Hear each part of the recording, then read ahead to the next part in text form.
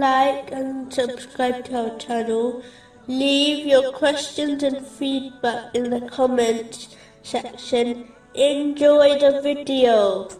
Moving on to chapter 21, verse 28. He knows what is presently before them and what will be after them.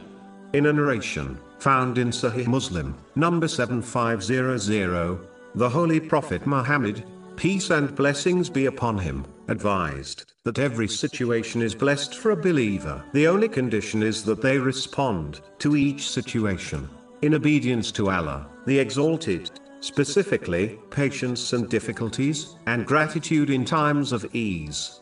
There are two aspects of life. One aspect are the situations people find themselves in, whether they are times of ease or difficulties. The control of what situation a person faces is out of their hands. Allah, the Exalted, has decided this, and there is no escaping them. Therefore, stressing over the situations one faces does not make sense, as they are destined and inevitable. The other aspect is a person's reaction to each situation.